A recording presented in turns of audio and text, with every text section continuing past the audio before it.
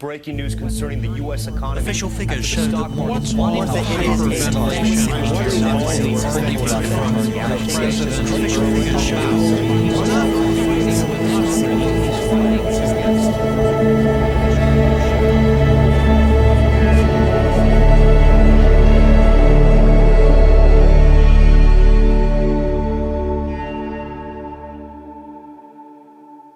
Jesus said this, "I have come that they may have life and have it to the full."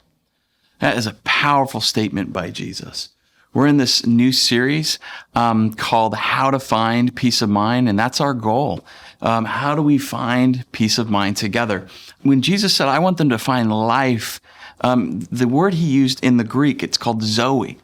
Zoe, for our purposes, is this idea of a life of wholeness and peace, of abundance and joy, but wholeness and peace. And some of the dimensions of having, life to the full are mental health, relational health, emotional health, physical health, and spiritual health.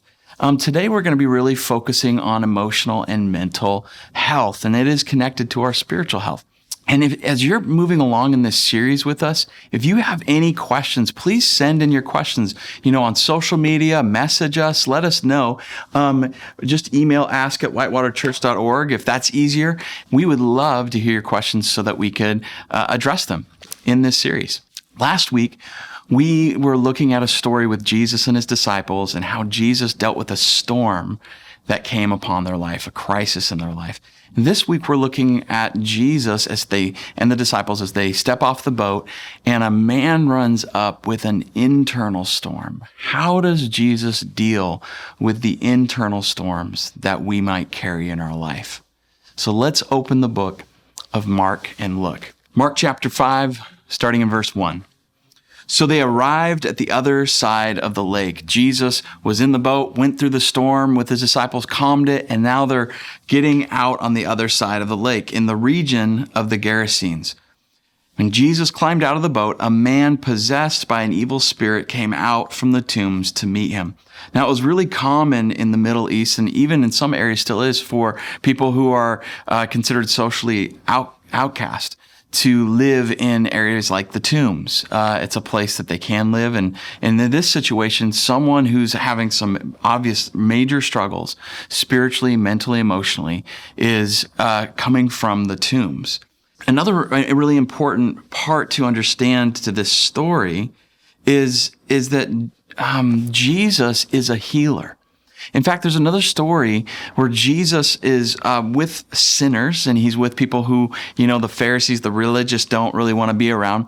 And the religious leaders say, "Why is your leader hanging out with such scum?" Because they saw people who are obvious sinners and fell short of the religious rules. They saw them as almost like a disease, a sickness with sin. And Jesus heard what they were saying. He knew what they were saying, and he looked over at them and he said, "The healthy don't need a doctor, the sick do. And you're acting like you're healthy, but I want to work with people who know that they need help." And then he says, "Go and learn what mercy means. I want mercy, not sacrifice." That's Jesus' heart. He's a healer. That means that here at Whitewater, we're a church of broken people. We're a people that are healing, and we're growing together. But there's no perfect people here. There's people who are learning to be healed. The church is a hospital. It's not primarily a university, and it's certainly not a fashion show. The church is a hospital where people come to get well. So we can expect that there's going to be sickness in church. And especially nowadays where we're actually dealing with a pandemic, it's more important than ever to realize that Jesus is a healer, and the church is a part of that healing process. Now, let's pick up in verse 3. Now, this man lived in the burial caves and could no longer be restrained, even with a chain. So something was fueling his strength. He was able to break through chains And in verse 4, it says, whenever he was put into chains and shackles, as he often was, he snapped the chains from his wrist and smashed the shackles.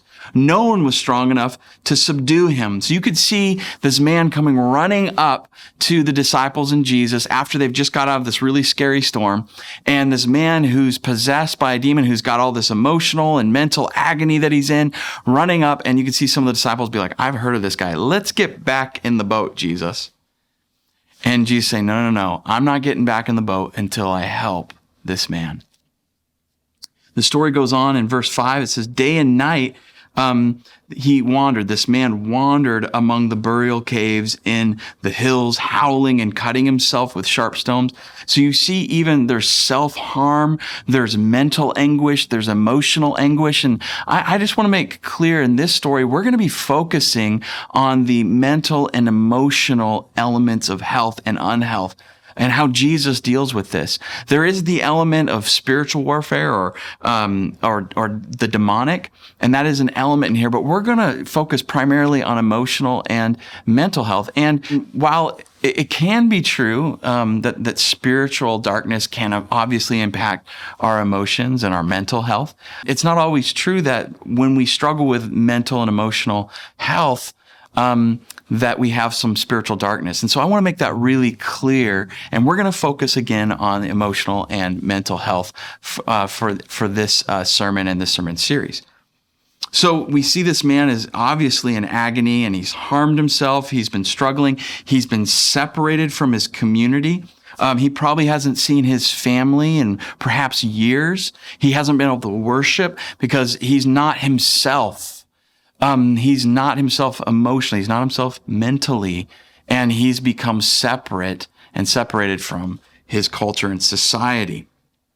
When Jesus was still some distance away, the man saw him and ran to meet him and bowed low before him. You could just see the disciples kind of starting to edge away. They're probably scared of this guy. And in verse 7, it says this, with a shriek, he screamed. I'm just kidding. I'm not going to scream. Why are you interfering with me, Jesus, Son of the Most High God? You could just see kind of like, chills going down the necks of the disciples hearing this shriek. I remember one time I was teasing my kids. We had watched a movie where there was like some shrieking or whatever. And I just made a slight shriek noise. I went like this. I went... My 7-year-old and my 2-year-old immediately turned. My daughter was like, stop it, Dad. And my son goes, no, and just covered my mouth. So I couldn't make the noise anymore. We have to be able to make fun noises like that once in a while. But in this moment, just how terrifying would it be to have a man that's obviously out of control in this state, shrieking the top of his lungs to Jesus, why are you interfering with me? Why are you here, Jesus, Son of the Most High God? In the name of God, I beg you, don't torture me. So we see right here this man acknowledging, and whatever's going on in him, acknowledging that Jesus is the Son of God. And in verse 8, Jesus, it says, had already said to the spirit, come out of this man, you evil spirit. So Jesus not only has power over storms and waves, but we're seeing that he has power over spiritual forces. So how does Jesus respond? Jesus demanded, what is your name? And the man replied, my name is Legion, because there are many of us inside this man. And you can just see the disciples, the first moment he comes running up, and they recognize that something's up. Maybe they've heard of him. The disciples are like, Jesus, we need to get back in the boat. Let's get back in the boat. And Jesus is like, no, we're staying. And they're like, okay. And then all of a sudden, when he says, my name is Legion, and they hear a shriek, you could just say, no, they're like my boy. No, we're getting in the boat, Jesus. Let's go I would take any storm over whatever storm's in that man. Now let's see how Jesus responds to this. When the man says, I am a legion, I'm many, he's saying there's a war of like 5,000 troops inside me. That's what a legion is. And there's like demons in him. And when the disciples hear the scream of terror, they're afraid of that. When Jesus hears that scream, he hears anguish. When the disciples see a man coming and running at them, they're afraid. They see something scary. And Jesus sees a man who needs healed. Jesus said, go learn what I mean by saying I desire mercy, not sacrifice. So often we want to run from those who need our greatest help. I find it's true that sometimes hurt people, or broken people can actually cause more brokenness in others. But Jesus, he loves to restore. And I think there's something about the hand of God, or there's something about the mercy of God that we're learning about in this passage. Verse 10, then the evil spirits begged him again and again not to send them to some distant place.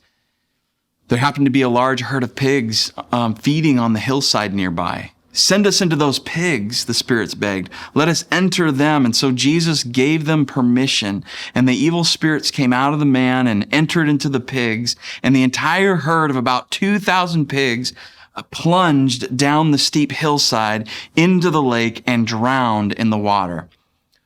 What a weird story. Are any of you guys thinking that? I mean, that's something I love about the Bible. It doesn't like varnish itself. It just tells things in like the weirdness and in the reality of what Jesus was doing. And sometimes we think everything's normal in our world, but in reality, underneath the surface, there are things going on that are unhealthy.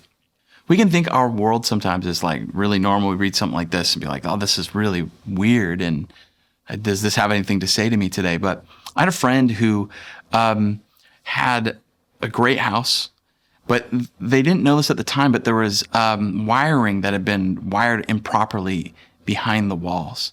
And they had a friend who noticed that there were some issues, and he took the wall off. And when he took the wall off, they saw where wires were hitting each other and sparking. I mean, it was just waiting to go up in flame. And so it is in our lives, in the world around us. Spiritually, sometimes there are wires behind the walls of reality, what we can see. And sometimes it's the things we don't see that are sparking and about to cause a fire. See, Jesus can see behind the wall, and he can see the wall. And in this scenario, I think, a lot to teach us about how we can become whole and healthy in the kingdom of God. Another thing we notice is there's 2,000 pigs. So that means that we are in an area where Gentiles live, or non-Jewish people who don't practice Judaism, because Jews won't, have herds of pigs. So we know that about this area. In verse 14, the herdsmen, the ones who owned the pigs or were taking care of the pigs, fled to the nearby town and the surrounding countryside, spreading the news as they ran. People rushed out to see what had happened. A crowd soon gathered around Jesus, and they saw the man who had been possessed by the legion of demons, they hadn't been able to contain him. He had harmed himself. He was so strong, no one could hold him back. And he was living separate in the tombs. He was seen as more of a specter and an outcast to their society. They came and they saw him, and he was sitting there fully clothed, perfectly sane, and they were all afraid. Do you remember last week in the story when Jesus calms the storm on the sea? And it just is calm, and the disciples are in awe. They're actually afraid now more of Jesus than they were of the storm. Like, who is this? And there's this moment where the inner storm in this man is fully calmed, and the people see it, and they're all of a sudden scared and in awe of Jesus. Who is this guy? Verse 16, then those who had seen what had happened told the others about the demon-possessed man and the pigs, and the crowd began pleading with Jesus to go away and leave them alone. They wished they had their pigs and the man back in the tombs, living alone. It's interesting, Jesus, who ultimately was the one who died for the many, in this scenario, this is like a year's worth of food for this area. Think about it. This is an economic hardship. All these pigs going over the cliff and drowning. That's a major economic hit. And Jesus, the one who died for the many, in this scenario, thinks that one man's life is worth a year's food supply. In the world we live in with COVID-19, I think the sacrifice that people are making, the many are making for the few, is an example of this. And sure, there's a tension there. But I think it's amazing that we see Jesus holding this tension. Another really important thing we see in this moment is that there are stigmas in our society, back then and now, toward emotional and mental health. There are stigmas in the church. There are stigmas in society. And if we're honest, I think there's stigmas in me and you, fears that we have. Fears of like, how do we heal, or how do we deal with this? Or let's just sweep, mental and emotional health under the rug. Let's not deal with it. Let's not deal with it in me. We won't deal with it out there. And I think in some ways that this man who was not himself and had all this spiritual darkness and all this unhealth mentally, emotionally, physically, it's almost a mirror of what was going on in the hearts of the society. And we want to run from that. So Jesus helps us learn how to be free of these stigmas. When everyone wants to run to the boat, Jesus says, no, I'm not going to the boat till I help this man. When the society, the culture says, keep him in the tombs, keep him over there, so let's separate from him. Jesus says, no, let's draw close and let's deal with this. Now let's look at how this story finishes. As Jesus was getting into the boat, the man who had been demon-possessed begged to go with him. But Jesus said, no, go home to your family and tell them everything the Lord has done for you. And check this out, how merciful he has been. Underline that in your Bible if you have one. How merciful God has been. Remember, Jesus said, go learn that I desire mercy, not sacrifice. This story finishes amazingly. I love it. So then the man started off to visit the 10 towns of that region and began proclaiming the great things Jesus had done for him. And everyone was amazed at what he told them. His story was transforming people. He was transformed and transforming through his story. Jesus desires mercy, not sacrifice. Religion removes. Relationship renews. See, religion it's like the systems of sacrifice. It's the idea of building like this attainment or earning like the life you deserve from God. And religion is what Jesus came to tear down, because religion removes. It's like finding reasons to keep someone in the tomb. It's finding a reason to run to the boat. It's finding a reason to like cut off the offending thing, remove the offending person, the people who don't fit in, the people who don't belong because they don't believe the right thing. Well, relationship rather than religion, the reason Jesus came is to establish a relationship with us of love. Relationship renews. Jesus draws near to heal. He's trying to look what can be saved, what can be renewed, what can be restored, not what can be removed, what can be cut off. He's trying to restore humanity. We need to remember that we're not doctors, we're not experts, but we are learning to follow the way of Jesus, and we're learning to be experts in love. And so there is theology that can be really unhelpful for emotional and mental health. One of these things might be a statement like, you're just weak. You just can't handle this.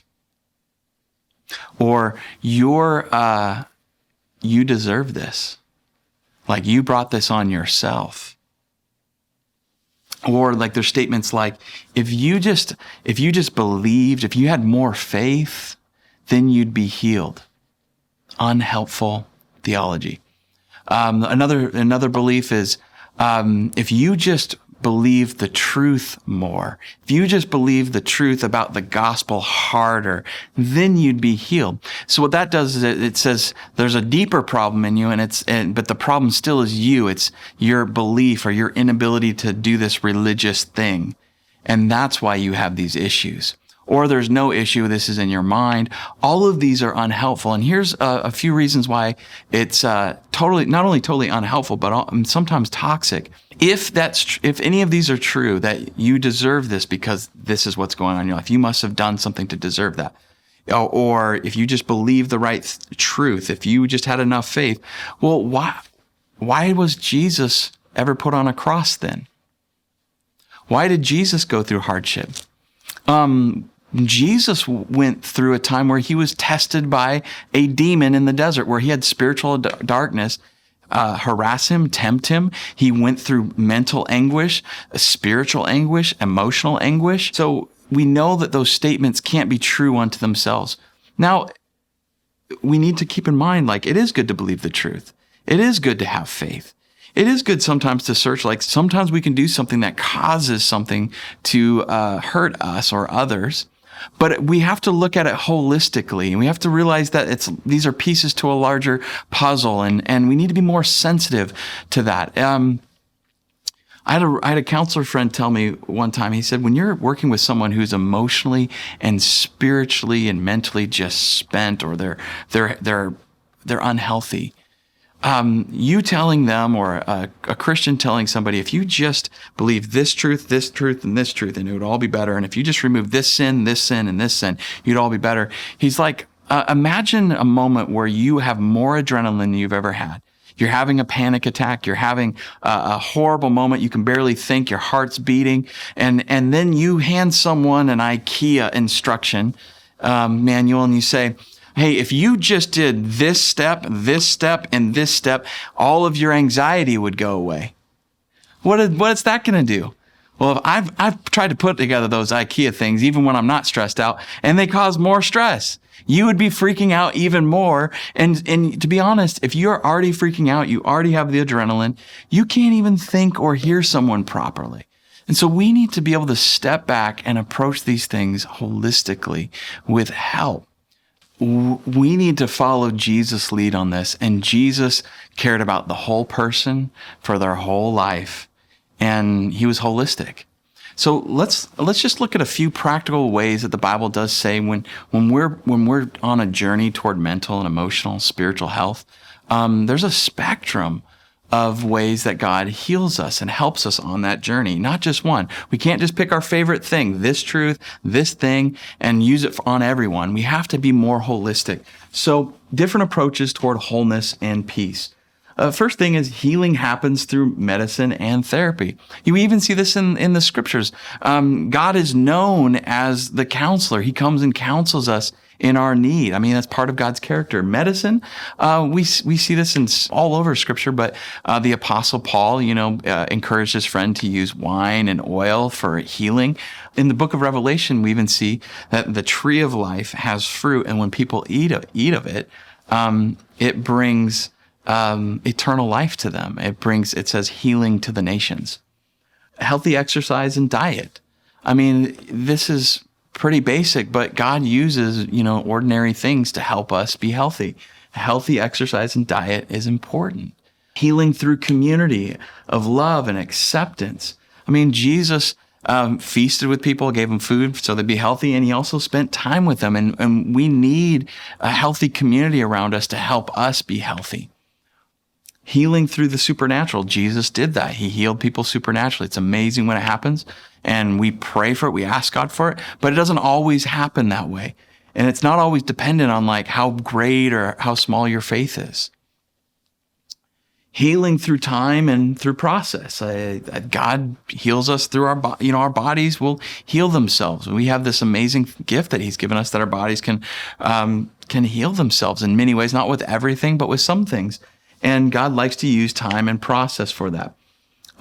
Healing through eternal life in Christ. We know that ultimately, even on this side of heaven, if you were to have a miraculous healing, you still would most likely have to pass through death and see Jesus on the other side. Now, most of us are going to have to deal with that. Even people who were healed back in Jesus' day have died. And we know that Jesus is going to put all things right, and eternal life is going to be ours fully. Death doesn't have the final word, but Jesus gives eternal life to all of us who follow him. Jesus cares about the whole person, and healing through Jesus is holistic. So Jesus cares about the whole person, mind, body, soul, will, spirit, emotions, relationships. He cares about the whole person. And so healing through Jesus is holistic. We get to look forward to, if you've got some kind of brokenness this side of heaven that's not going to change, maybe a chronic illness or a genetic issue that, unless God supernaturally heals you, you're going to have to live with this. We can look forward to a total holistic restoration when Jesus puts all things right. And I just think that's wonderful. And we want to follow Jesus in how we approach emotional, mental, spiritual, physical health. I had a friend who, his wife went through a season where her mental health severely declined, and they were in one of the hardest seasons of their marriage, hardest seasons of life, and there were some family things that had happened that had surfaced to cause this. And he confided in some family members he really trusted and said, hey, we're dealing with this. And this is back, I think, in the 80s. And in Christian circles, there was still a lot of stigma around mental health. One of his family members told him, do you really think it's that big a deal? It just seems like you're making a big deal out of this. And that a lot of that mental, emotional stuff is she's just gotta toughen up. And it was so hurtful to hear that from somebody they had opened up and trusted.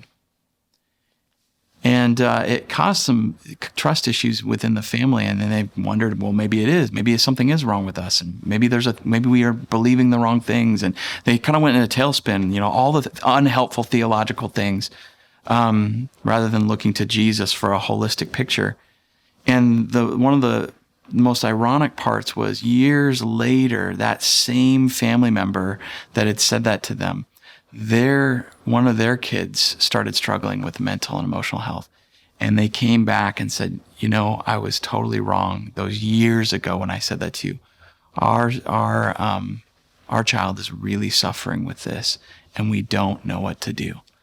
Guys, I want to be a church that follows Jesus, removing the stigmas. We want to be a church that's a hospital for people, not a fashion show, not just a university for a bunch of knowledge. We want to see people made whole. We want to be a place of mercy, not sacrifice, because Jesus came not to build a religion, but to build a relationship between us and God and each other.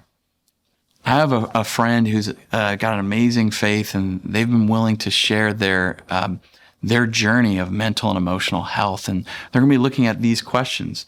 What are the impacts of social stigmas around mental and emotional health, in society, church, and in people?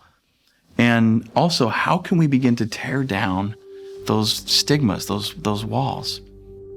So my name is Cody Bosarch. My journey with mental health started in 2012 when I started having some sporadic behavior, and I ended up getting diagnosed as bipolar 1 disorder and went on medicine for a period of time. I was going to YWAM in Australia, and I made a decision to go off my medicine because I felt healthy and I was able to handle myself, and I ended up in a psych ward in Australia for about 2 weeks. Soon after I came home, I went the opposite direction into a deep depression, to the point where I was on the Narrows Bridge twice in 1 week, and through medicine and continually having my family and friends in the faith encourage me and continuing that walk with God, I was able to finally get stable. And since maybe the beginning to mid 2015 now, I've been steady.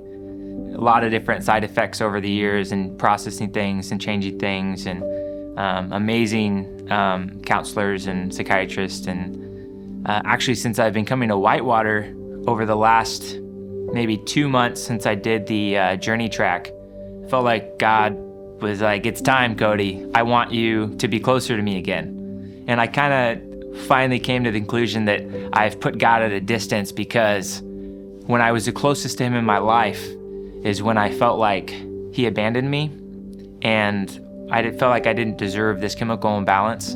Coming to the realization that through the pieces of foundation that God has given me, whether through friends or with medicine or with Whitewater, I have the resources now to be able to trust God and know that he's put me in a place where I have a phenomenal wife now that we've been married like 2.5 years, and it's only through his strength. So I can trust him to be able to help me to have a family like I am, and be able to have kids and not have fear that I'm going to go into a mania when we have a baby and there's less sleep, because that can be a trigger, is less sleep.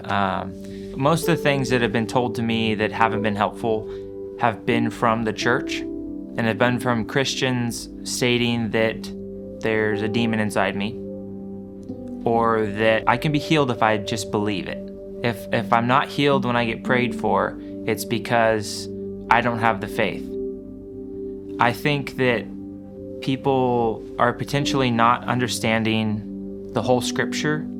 Sometimes when they say those kind of things, there's talk of perseverance in the Bible because we go through hard things. And I can let other people and their perceptions of me saying that I'm this way because I sinned, or I'm this way because I don't have enough faith, get in the way of me understanding that there's brokenness in the world because sin entered the world.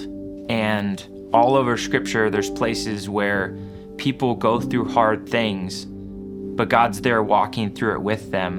And yes, he has the power to do a miracle and heal things or correct things instantly. We don't always know why he doesn't. I think it's correct. I totally have faith that God could heal me and it'd be a miracle. And I am going to trust always that he can do that. But until he does that, I'm also going to know that he has given me the tools and the ability to talk to a doctor and have medicine and have family and have the different psychological help that is great.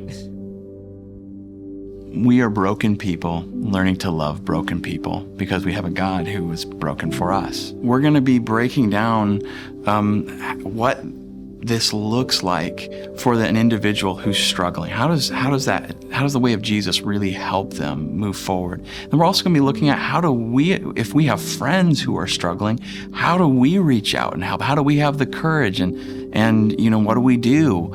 We're going to be answering those questions over the next coming weeks.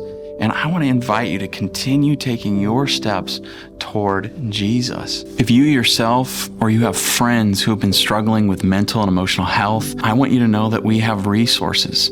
You can click on the link below and it'll give you resources to call people for immediate help. But we also will have resources that can connect you with a counselor, get you on those steps toward counseling and help. And we also have people that want to pray with you. And there's next steps and ways to connect you with people who would listen and pray with you to help connect you personally to that next step of wholeness and bringing the life of Christ in. Guys, we love you so much, and we want to help you on that journey toward wholeness and peace. So let's now worship together the God of all life and hope.